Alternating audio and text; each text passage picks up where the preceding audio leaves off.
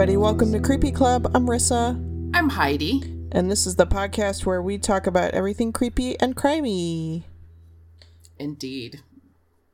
How's it going over there, 50 feet away from me? Well, I would say approximately the same as the previous 8 weeks. Yeah. Real big mood there, yeah. Yeah, the one thing I did notice, I had to go to a store today, and I was appalled at the number of people just casually meandering around with no mask and Kevin getting went close. to Schnucks, and he said it was packed. I was like, ugh. Yeah, people are really, I'll be over here behind glass waiting for the second spike. Yep.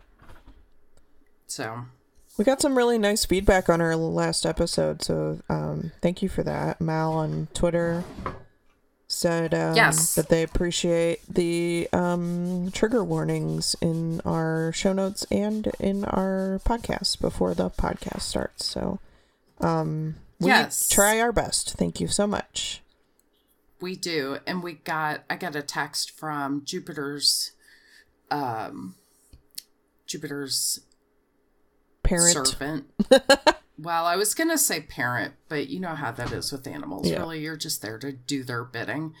Anyway, Al was also had lots of praise and said that they really appreciated the way that we addressed it, and so thank you for that, which brings me to my next thought is that we did not appropriately acknowledge that men and boys obviously can be victims of sexual violence or domestic abuse as well. That was not intentionally, no one was intentionally excluded, and we can't be 100% perfect all the time. That's true. I mean, it's like a 99.9 already, so we're doing pretty good. But no, seriously though, obviously it is not gender limited, and certainly there's plenty of research to show that if you are non-binary or trans, that you're even higher risk. So I just want to make sure that anyone who might be listening who falls into one of those categories or identifies in that way didn't feel excluded, and we see you and we believe you too. I also wanted to thank Esme's mom because Dawn sent me some nice comments, so thank you for that. Oh, she's the best. Are you ready to get into our topic? I am. I'm ready to rumble. Awesome. So I am continuing my journey through the Winchester Mystery House. Ooh, okay. And there's going to be a part 3, at least one more part to this, because it's, like I said last time, there was a small, wormhole that I opened right at the end of my research.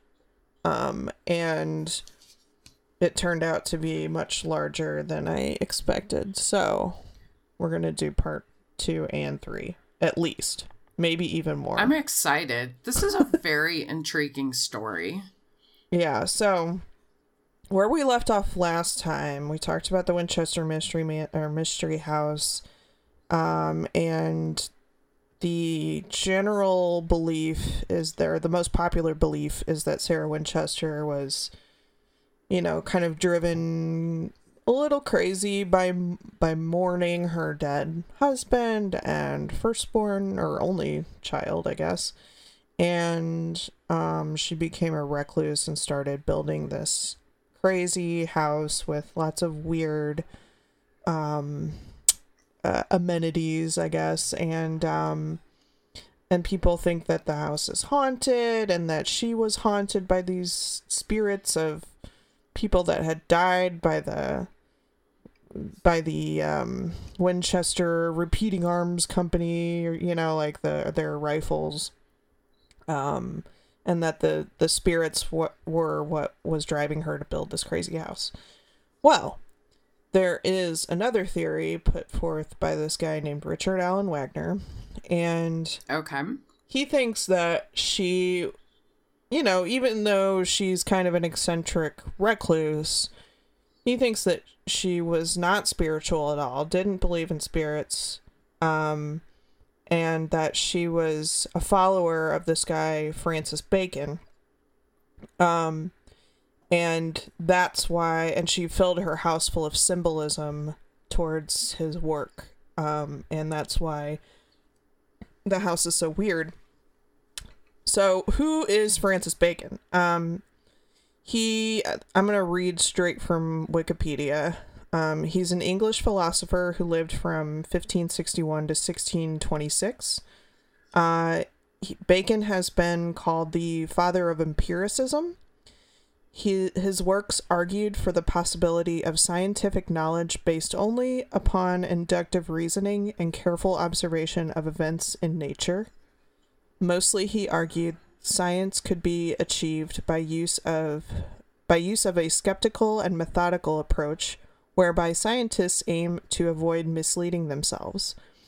Although his practical ideas about such a method, the Baconian method, did not have a long-lasting influence, the general idea of the importance and possibility of a skeptical methodology makes Bacon the father of the scientific method. This method was a new rhetorical and theoretical framework for science, the practical details of which are still central in debates about science and methodology. Didn't he eventually become Sir Francis Bacon? Yes. Okay. He was knighted. So like I think that's super interesting. That's like totally opposite of what the people that own Winchester Mystery House are touting. He's more of like a skeptical scientific dude, and he's a rationalist, right? He was really, really important to the Golden Age and the Renaissance, where we all got smarter. So I think it's interesting. I can't remember if I learned about him in philosophy or psychology, but I remember learning about him somewhere along the way. Right, probably all of the above. People also think that he might be Shakespeare, that he was the actual author of Shakespeare's works. That's an interesting plot twist. Yeah, particularly interesting to me since I am in the theater world and Shakespeare is a god. Obviously. But yeah, so who is Richard Alan Wagner? This is the guy that wrote this article that I'm getting, or he wrote a lot of different articles that I'm getting information from. So Richard Alan Wagner is a teacher and an author and a lecturer. He wrote 2 sci-fi novels and one book called The Lost Secret of William Shakespeare. And that is available for free as a download, as a PDF online. So if you want to check it out, you can go to our show notes. Also, I think you should open, Heidi, you should open the show notes because there's some visual aids if you want. You can see Sir Francis Bacon, and listeners also if you want to alrighty, check that out. Go to creepyclubpodcast.com and look for the meeting minutes for this episode. So The Lost Secret of William Shakespeare, I think that it's probably, I didn't really look into it because it's like a 300-page book, but I think it's probably going to elaborate a lot more on the stuff that I'm going to talk about today and then on my next episode. But here's the blurb for the book, which I think is kind of funny. It might tell you a little bit about who Richard Alan Wagner is. It says the writing of this book started in 1999 when I was beginning my research on the late heiress Sarah Winchester. At that time, I had no idea where the research would lead. I had no preconceived notions about Mrs. Winchester, nor did I have the slightest idea that she would lead me on an extraordinary journey of discovery that has transformed my life. Originally, this was going to be a book about Mrs. Winchester and the remarkable mansion she had built in what is now San Jose, California, known as the Winchester Mystery House, California landmark number 868. As my research progressed, I clearly saw that the house was ingeniously built to serve as a multifaceted puzzle. Mrs. Winchester had cleverly written a concealed story into the very fabric of the house's architecture. Everywhere in and about the house, she left a brilliantly crafted trail of distinct clues for the initiate, the pure, unbiased seeker of truth. My journey of initiation started with baby steps, here and there, sudden flashes of insight, stunning bursts of epiphany, eureka moments of discovery that gradually became more frequent and revealing, just as Sarah Winchester had planned. Gradually, over the years, the story began to unfold. So, I wasn't about to Very dramatic. I wasn't about to go read the book, but I thought that was a intriguing blurb about it. Very. So he's also written tons of articles, and they're all on his website. There's one called "The Truth About the Freemasons," and the when you click on it, it says in capital letters, "If you're not a Mason, I guarantee you cannot possibly understand what it's all about. You have to be one in order to get the complete picture." Oh my God. But I mean, it seems to be more of a history of the Freemasons than any kind of tell-all. It's like a kind of he says like stuff like, oh, even established Freemasons don't know this stuff that I'm about to tell you, so it might be interesting to people out there. I don't know. He's got all the secrets. Yeah. He wrote another one called Breaking the Masonic Code of Shakespeare Sonnets. Two more articles that I got my information from called The Truth About the Winchester House and The Truth About Sarah Winchester. He's got degrees in philosophy and world history, and he's also himself a 32nd degree Scottish Rite Freemason. And as we know, the Freemasons are a fraternal organization with their origins in stonemason unions. I think we have talked about them before. Yeah, they go back to the time of Christ, right? Yeah, I'm sure. Assuming you believe that's all accurate. Right. There's two types of masonry. There's regular Freemasonry, and this is from Wikipedia. For regular Freemasonry insists that a volume of scripture be open in a working lodge, that every member profess belief in a supreme being, that no women be admitted, although in some jurisdictions those who transition to women after being initiated may stay. I think that's interesting. And that the discussion of religion and politics be banned. I forget what they call the lady version of the Masons. They have a secret handshake and everything too. I keep thinking like the Daughters of the Revolution, but that's not quite right? I know that's a... No, it'll come to me. Yeah. So that's interesting that it's like in some jurisdictions, those who transition to women after being initiated can stay. That's pretty inclusive. Surprisingly so. Right. And then it talks about like every member needs to profess belief in a supreme being, but then religion and politics are supposed to be banned. Okay. Yeah. All right. And then Continental Freemasonry is now the general term for the jurisdictions which have removed some or all of these restrictions. So it sounds like they're more easy breezy Freemasonry, if you will. Okay. And so I was curious what 32nd degree Scottish Rite meant. The Scottish Rite seems to be a branch of the Freemasons. There's a big old building downtown in St. Louis called the Scottish Rite. And I used to do dance competitions there. Yep, Scottish Rite Cathedral. Yeah. I've been in there. It's a nice one. One time when I was there for a dance competition, my friend and I got bored, and so we went exploring. And so, and it's an extremely tall old building, and we just we picked a staircase and started going up, and we found a room that had lockers and like it looked like nobody had touched it in years. It was like all dusty, but there was still stuff inside the lockers. And there were all these like weird paintings and stuff, I remember. And then we got caught, and so I didn't see anything really cool. But after we got caught, there was all these like they finally like roped off all this stuff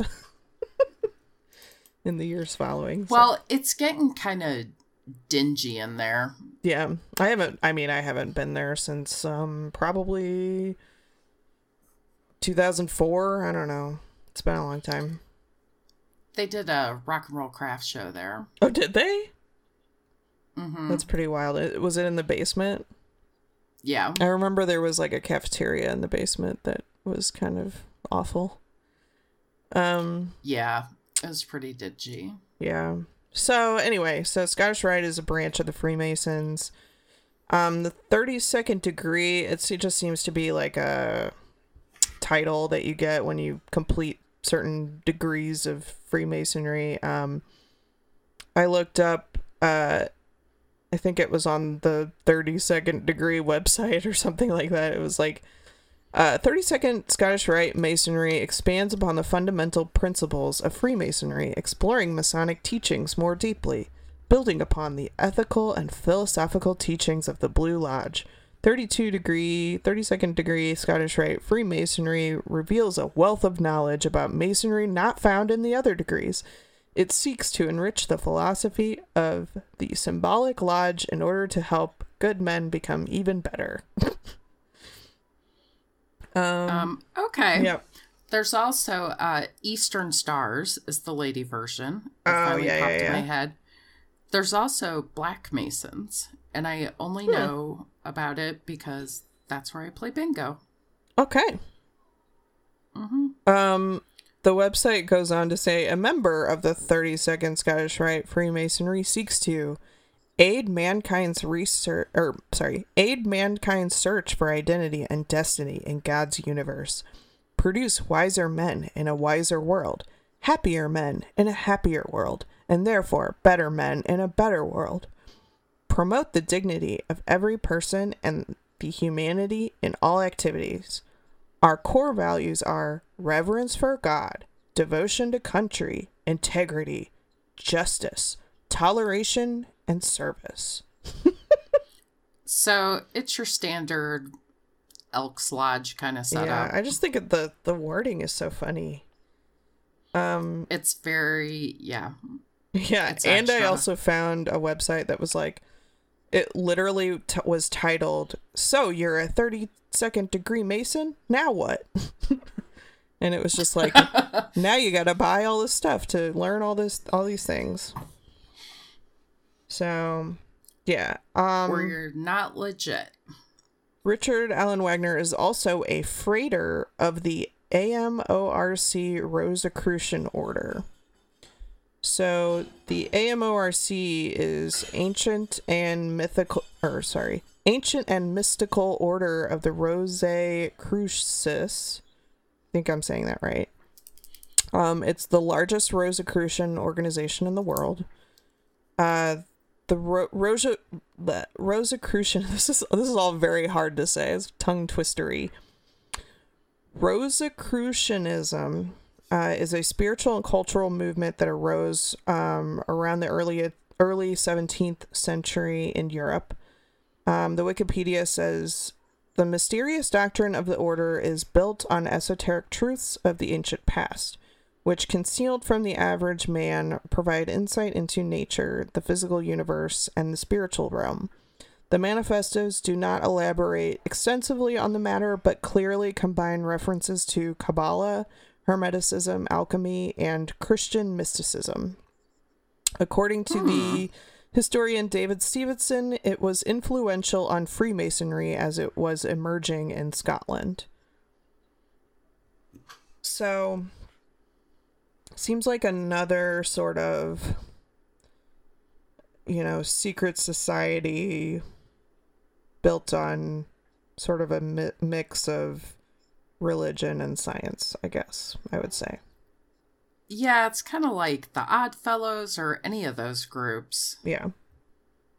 Today, the AMORC is regarded as representing an open cycle of the ancient Rosicrucian tradition, its existence being a reactivation of Rosicrucian teaching in the United States, with previous Rosicrucian colonies in the United States having become dormant. The AMORC presents itself as a worldwide philosophical and humanistic, non-sectarian, and apolitical fraternal order devoted to the study of the elusive mysteries of life in the universe. It is also open to both men and women of legal age, 18 years old in most countries, regardless of their various religious persuasions. The AMORC's teachings cover what may be termed the sacred sciences and include ideas based on the major philosophers, including, or particularly, Pythagoras, Thales, sorry for mispronouncing things, Solon, Heraclitus, Democritus, I don't know. These, sorry, I don't know my philosophy. I never took philosophy. I was going to say philosopher 1 through 5. Yeah. The teachings are divided into degrees, which are further grouped into broad categories under titles such as postulant, neophyte, initiate sections. These degrees cover various fields related to physical, mental, psychic, and spiritual existence, such as physics, metaphysics, biology, psychology, parapsychology, comparative religion, traditional healing techniques, health, intuition, extrasensory perception, material and spiritual alchemy, meditation, sacred architecture, symbolism, and the mystical state of consciousness relating to the experience of unity with the divine. I'm kind of into that. I mean, it sounds pretty cool. I was going to say, it's like a really complicated version of the Ethical Society. Mm-hmm. And a Freighter is a title that the AMORC awards, and it's the 10th degree of the order. These members are considered to have attained a master level of understanding of the Society's teachings. So this guy, that Richard Allen Wagner, is a Freighter, so he is a master of the Rosicrucians. Well, not of them, but, you know. And this is who she was supposedly, no. This is, no. so Okay. Richard Allen Wagner is the guy that wrote these articles that I'm, like, citing in my research. Oh, okay. So he's the one that figured out all this stuff, I guess, if you subscribe to his belief. And I think he was also maybe a follower of Sir Francis Bacon. He seems to know a lot about him. All right. Yeah, and so I just want to go through that stuff because Sarah Winchester was also a Freemason and a Rosicrucian, apparently. Interesting. Oh, and you can join the Rosicrucians if you want. There's an application on their website, and I've, of course, linked to it in the meeting minutes. It says, as a Rosicrucian member, you will receive many benefits that will all contribute to your physical, mental, emotional, and spiritual development, including a spiritual family that has members from many different wisdom traditions, including Hinduism, Buddhism, Judaism, Christianity, and Islam, who work together harmoniously to bring light into the world through the recognition that divinity resides within each one of us, and that our work is actively seek to express that divinity in everything we do.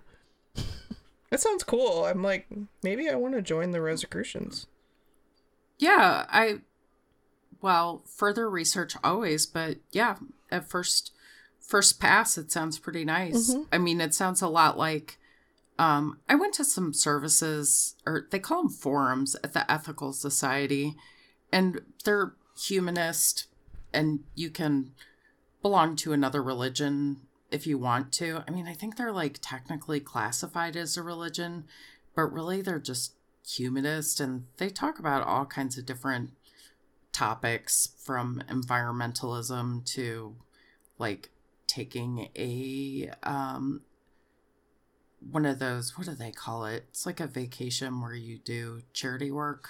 There's a special word for it. Anyway, they talk about all kinds of topical issues. And then the children's, like, school or whatever, goes over all the major religions. It goes through all of them. It doesn't teach them to. Mm-hmm. It just gives them an overview of world religion. Doesn't say you're supposed to believe anything in particular, which I think is interesting. Yeah. Yeah, I mean, I don't know. I thought it was an interesting group of people when I went. Most of the folks who were there were much older. But they have some, it sounds kind of similar. Well, if you guys want to join the Rosicrucians, check them out. You can go to creepyclubpodcast.com, look for the meeting minutes for this episode. There's a link to their website. Or you can just really Google it, and it's like probably the first thing that comes up. And they have a cool kind of Harry Potter logo. Yeah. Also, if you look up Richard Allen Wagner's website, it's very reminiscent of like early websites. Like I think he needs to invest a little bit into a web designer. Mm-hmm. Sorry for the shade, Richard Allen Wagner, if you're listening. Wow. I appreciate your writing and articles and stuff for this episode. So let's get into the article about the truth about Sarah Winchester. And this kind of goes into her backstory and her interest in the Freemasons and all that stuff. So apparently I was going to say Shakespeare. Nope. Sarah was a child prodigy. At age 12, she was fluent in Latin, French, Spanish, and Italian. She was noted to be knowledgeable about Homer and Shakespeare and other classics, and was a talented musician. Wow. Yeah. Smart chick. Right. She grew up in New Haven, and that's where Yale University is.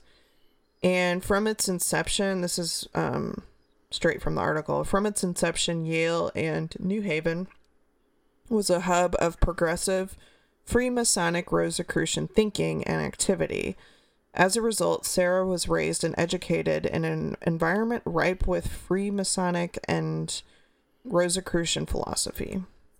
And at an early age, she was admitted into the Young Ladies Collegiate Institute, which was a school that Yale opened for women. They were taught liberal arts, science, and mathematics. So it's pretty cool. This is like back in the 1800s, so pretty sweet. I think it's late 1800s, but anyway. She went to school with Susan and Rebecca Bacon, who were nieces of Delia Bacon, and none of them are related to Sir Francis Bacon. But Delia Bacon, with a group of experts of literature, developed the theory that Sir Francis Bacon was the actual author of Shakespeare's works. And this theory was later supported by Ralph Waldo Emerson and Mark Twain. That's interesting. It sounds like there's a ghost rattling chains in the background. That's Paco. He's playing with he's got bells in his cage, and he's like probably directly above me. I think he is. I was like, oh, it's a Christmas story. Ebenezer's rattling his chains. Yeah, well, okay. This is just extra spooky atmosphere, and then every once in a while you'll hear screaming, and that's just Paco. He's a creepy dude. Or the person trapped in the laundry closet. But whatever. Mm-hmm. No, not at all. Anyway, Sarah was a follower of Sir Francis Bacon for the rest of her life after being immersed in it in New Haven. And she seemed to be influenced by the Baconian and Masonic preoccupation with secret encryption techniques using numbered cipher systems. It appears in her life's work, which is the Winchester Mystery House. And we'll get into all of that in the next part. But I love a good cipher. Yeah, it's kind of fun, actually. Like, I was like, okay, this is weird, but then it turns out kind of fun. So Sarah also gravitated towards theosophy. And quote, this is a quote from the article. Sarah adhered to both Bacon's Kabbalistic theosophy and the theosophical perspective held by Rudolf Steiner. Steiner viewed the universe as a vast living organism in which all things are likened to individually evolving units or cells that comprise a greater universal synergistic body that is ever building. As we shall further see, the ever building theme was at the core of Sarah's methodology. Oh. Yeah. Hence the never ending building. Yeah. This whole article for me is like an acting like vocal exercise. Like all these words are really hard to say. So I apologize for stuttering and tumbling over my sentences. After her husband and daughter died, Sarah reportedly went on a tour of Europe. Apparently there's no official records of where she went, but Wagner throws out a couple theories. The Freemasons originally wouldn't allow women in, but there are accounts of some particularly headstrong women working their way in. Around the time that Sarah visited Europe, a movement called Co-Freemasonry, which allowed female and male membership, was already underway in France. And since Sarah had a privileged social status and a predilection towards the tenets of Freemasonry, she could have easily been admitted at that time. A lot of her relatives were Freemasons, by the way. Okay. Yeah, and she was apparently, like, I'm sure she had a high social standing, after she married William Winchester, but I think she had already had a pretty high standing anyway. This is a quote from the article, another possible scenario involving Mrs. Winchester's activities while abroad could have well included visits to esoteric architectural landmarks such as the French Cathedral of Chartres. Sarah's Masonic Rosicrucian interests in labyrinths would have drawn her to the Chartres with its 11 circuit labyrinth. It's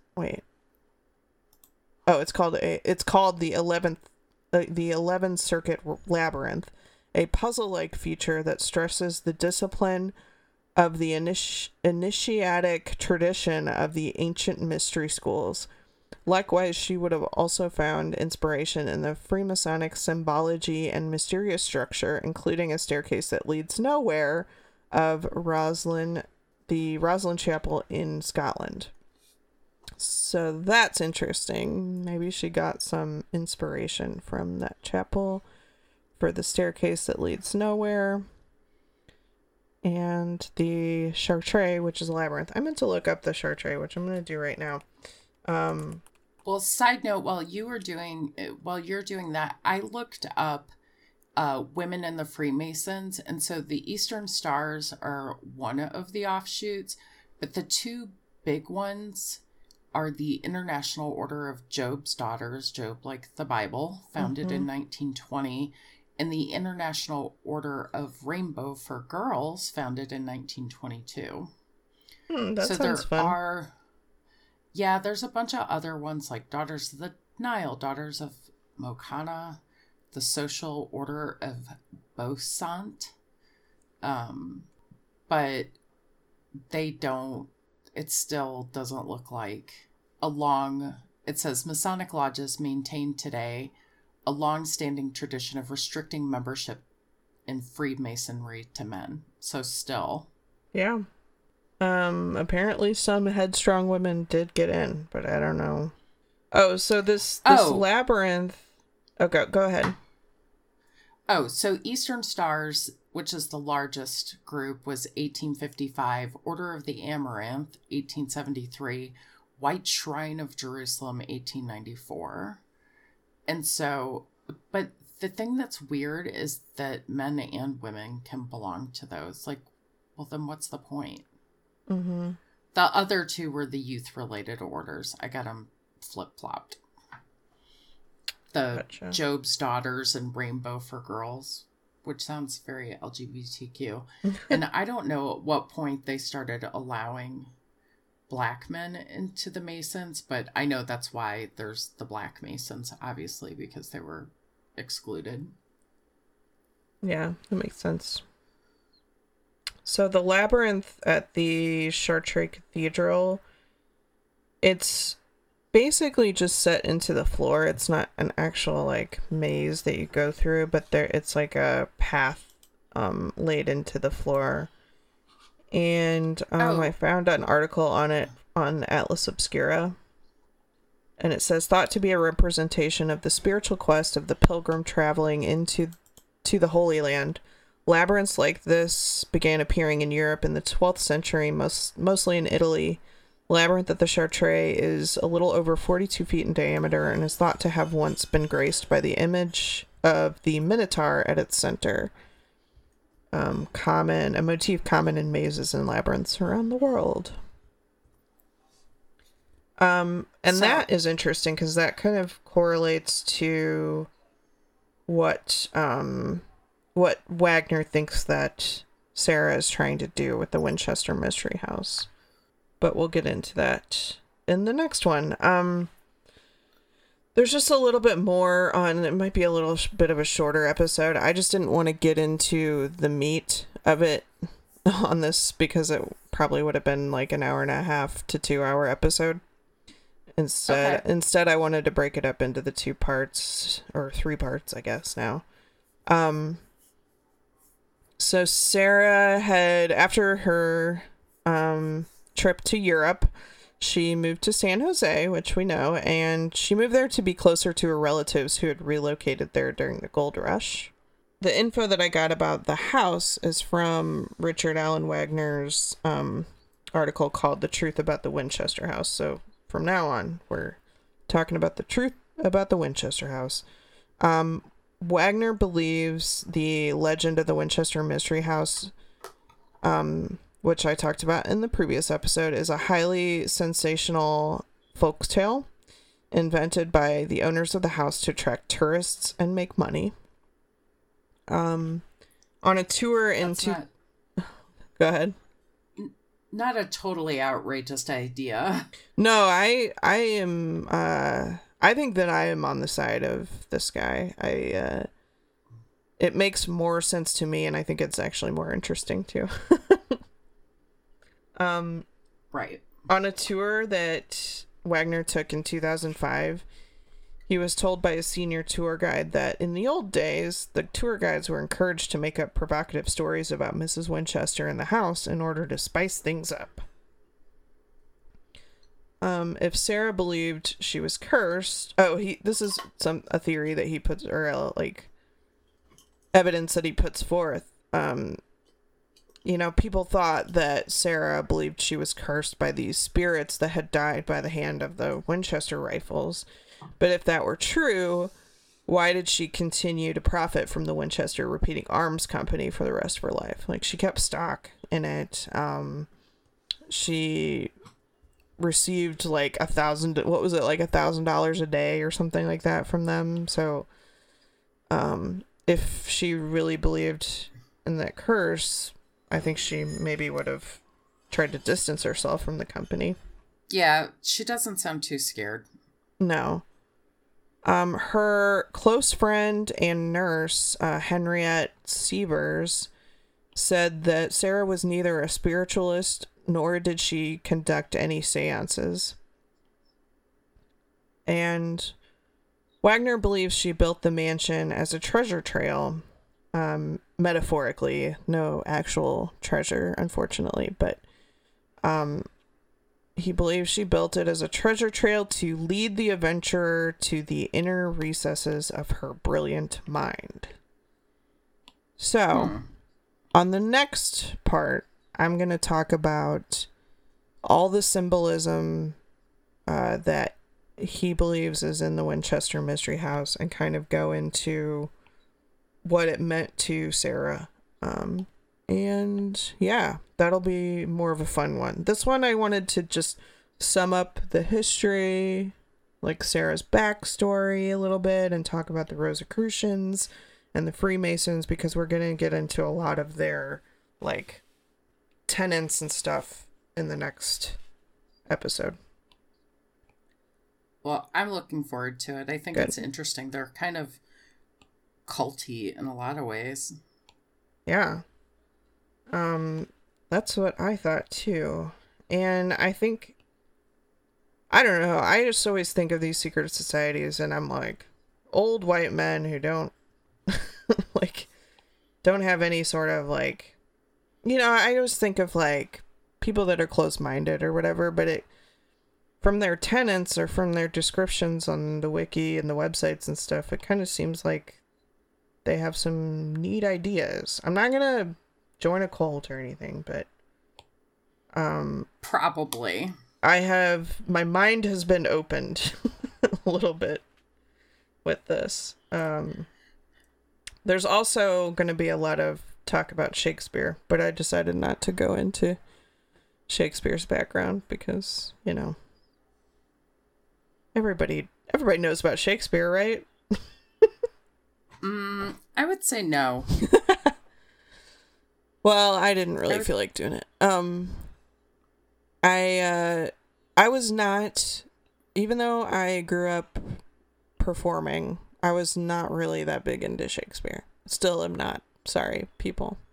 And including my former roommate and good friend, Emily, who's been on the podcast. She works for a Shakespeare company, and she seems to be very much into Shakespeare. So I apologize for not being that big into Shakespeare to my theater friends.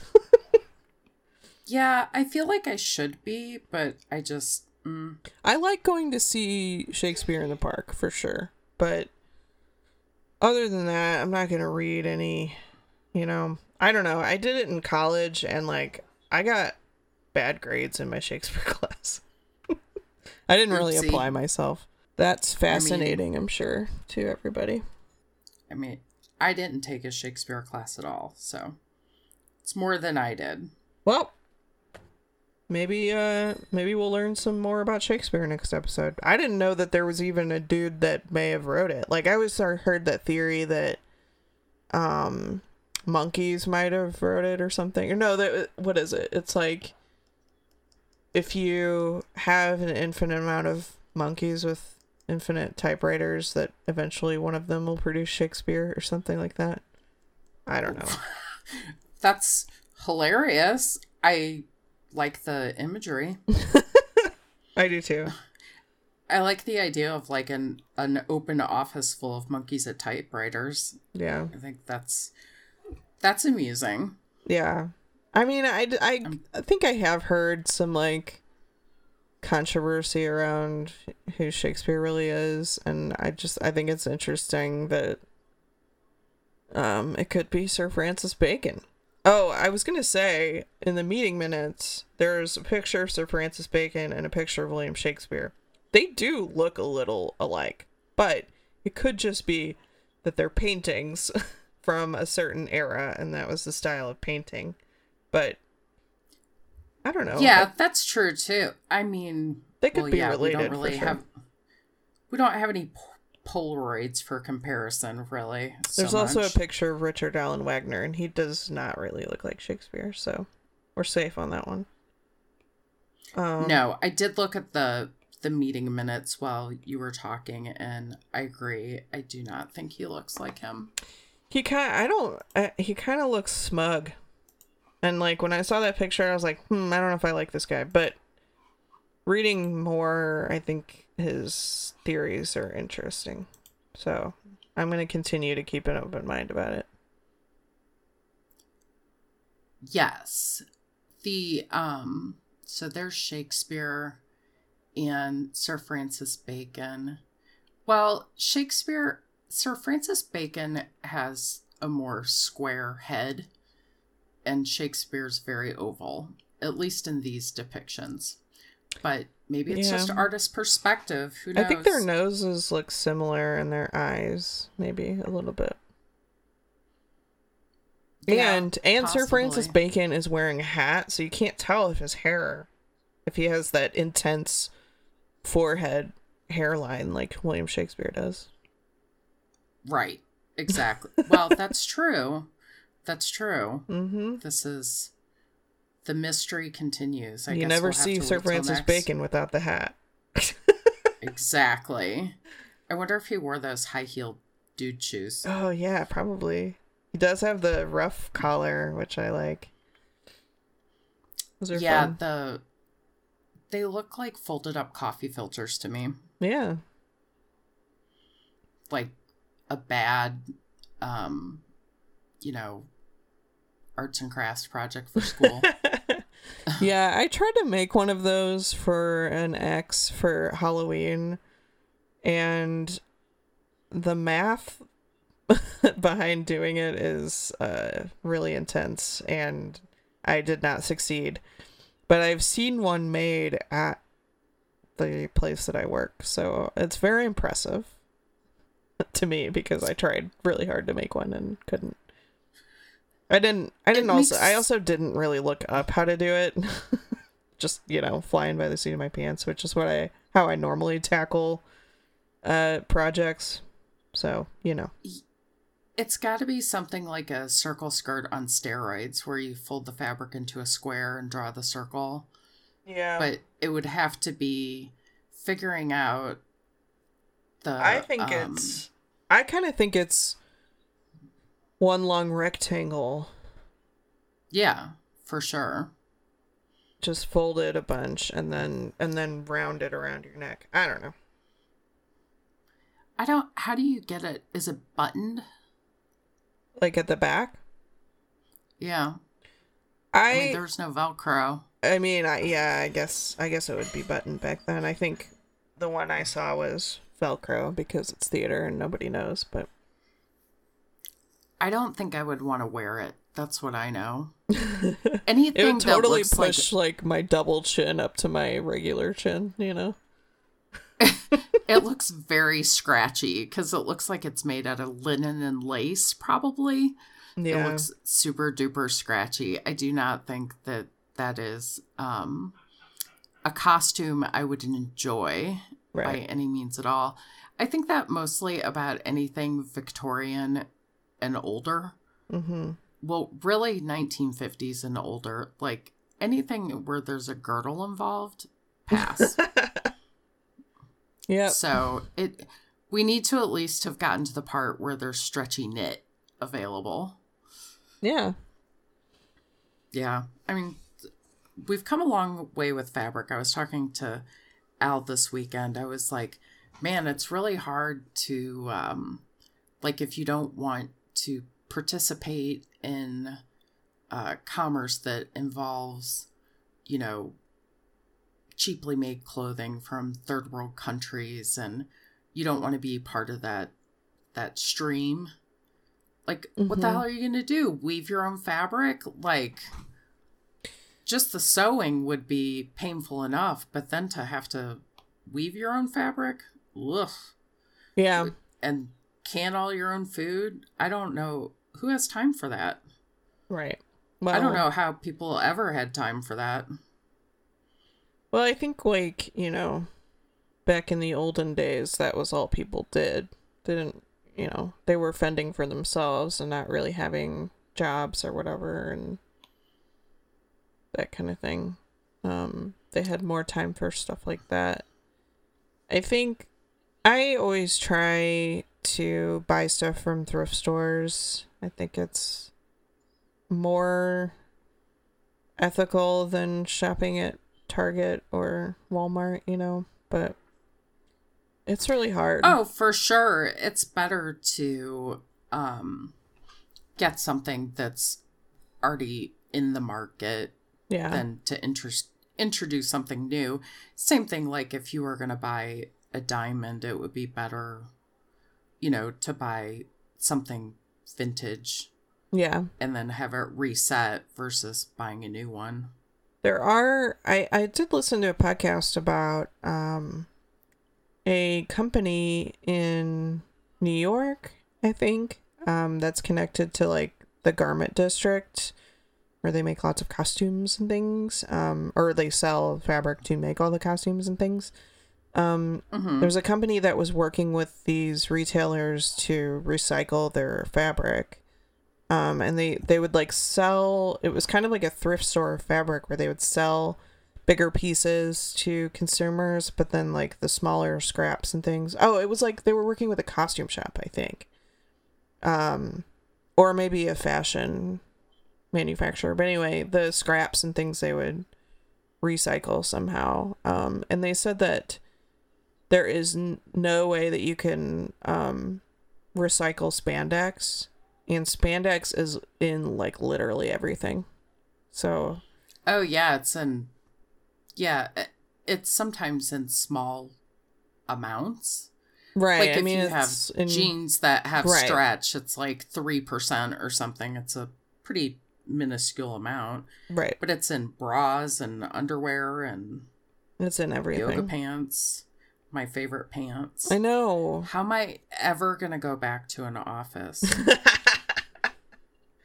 Yeah, I ended up shopping on ThredUp for more yoga pants. So now I have like a week's worth of yoga pants that I can wear. So I can just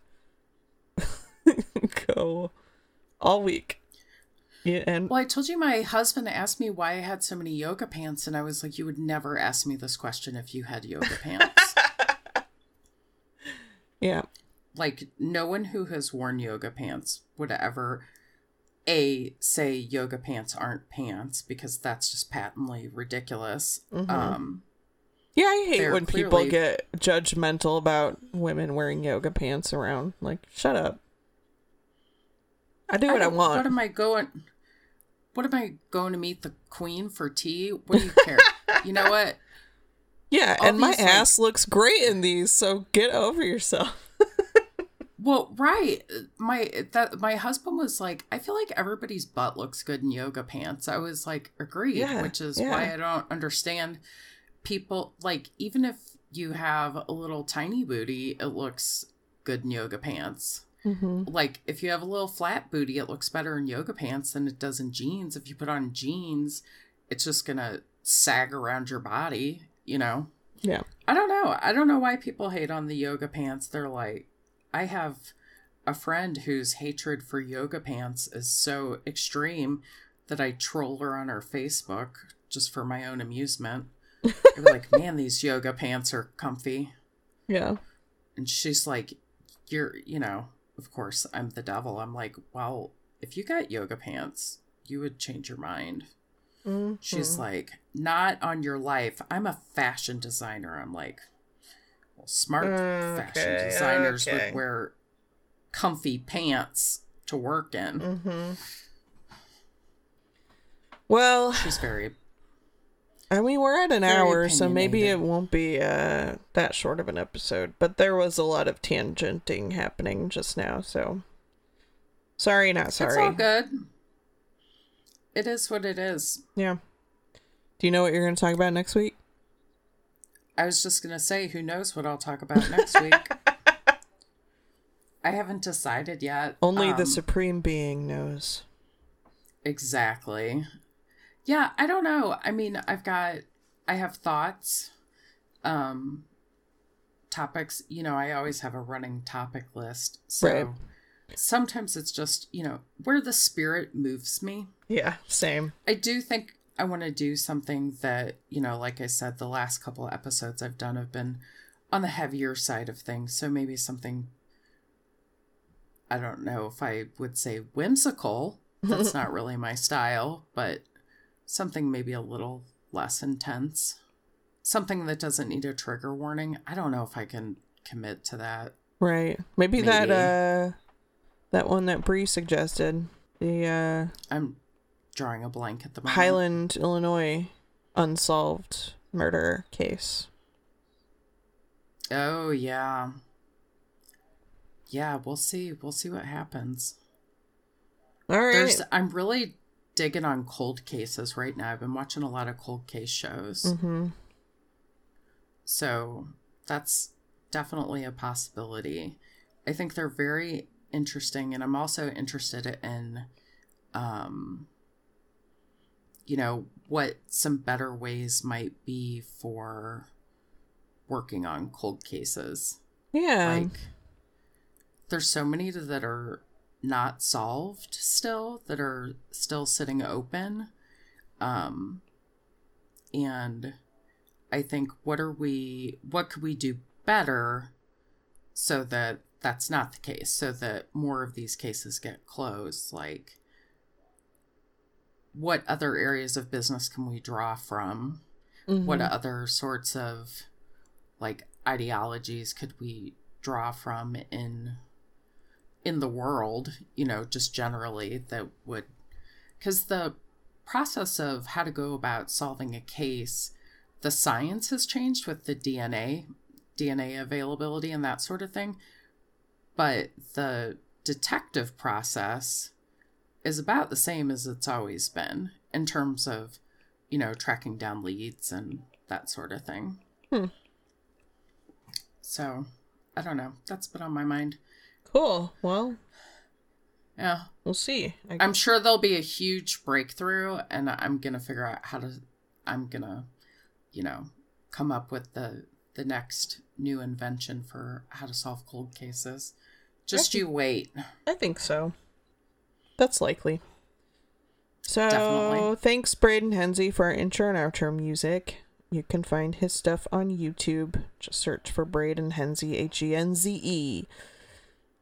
If you have any personal stories that are creepy or not, just tell us whatever you want. You can tweet us at creepyclubpod, or you can email us at creepyclubpodcast@gmail.com. We'll also take topic suggestions and just like a general, hey, what's up? Also, like us on Facebook at facebook.com/creepyclubpodcast. You can slide into our DMs on Instagram at creepyclubpodcast. You can follow me at Risboombah, RISBOOMBAH. You can follow Heidi at Creepy Club Heidi. You can also follow my cat and my parrot at Penny and Paco.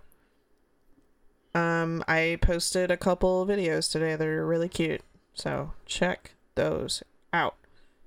I can't wait to make Paco my best friend.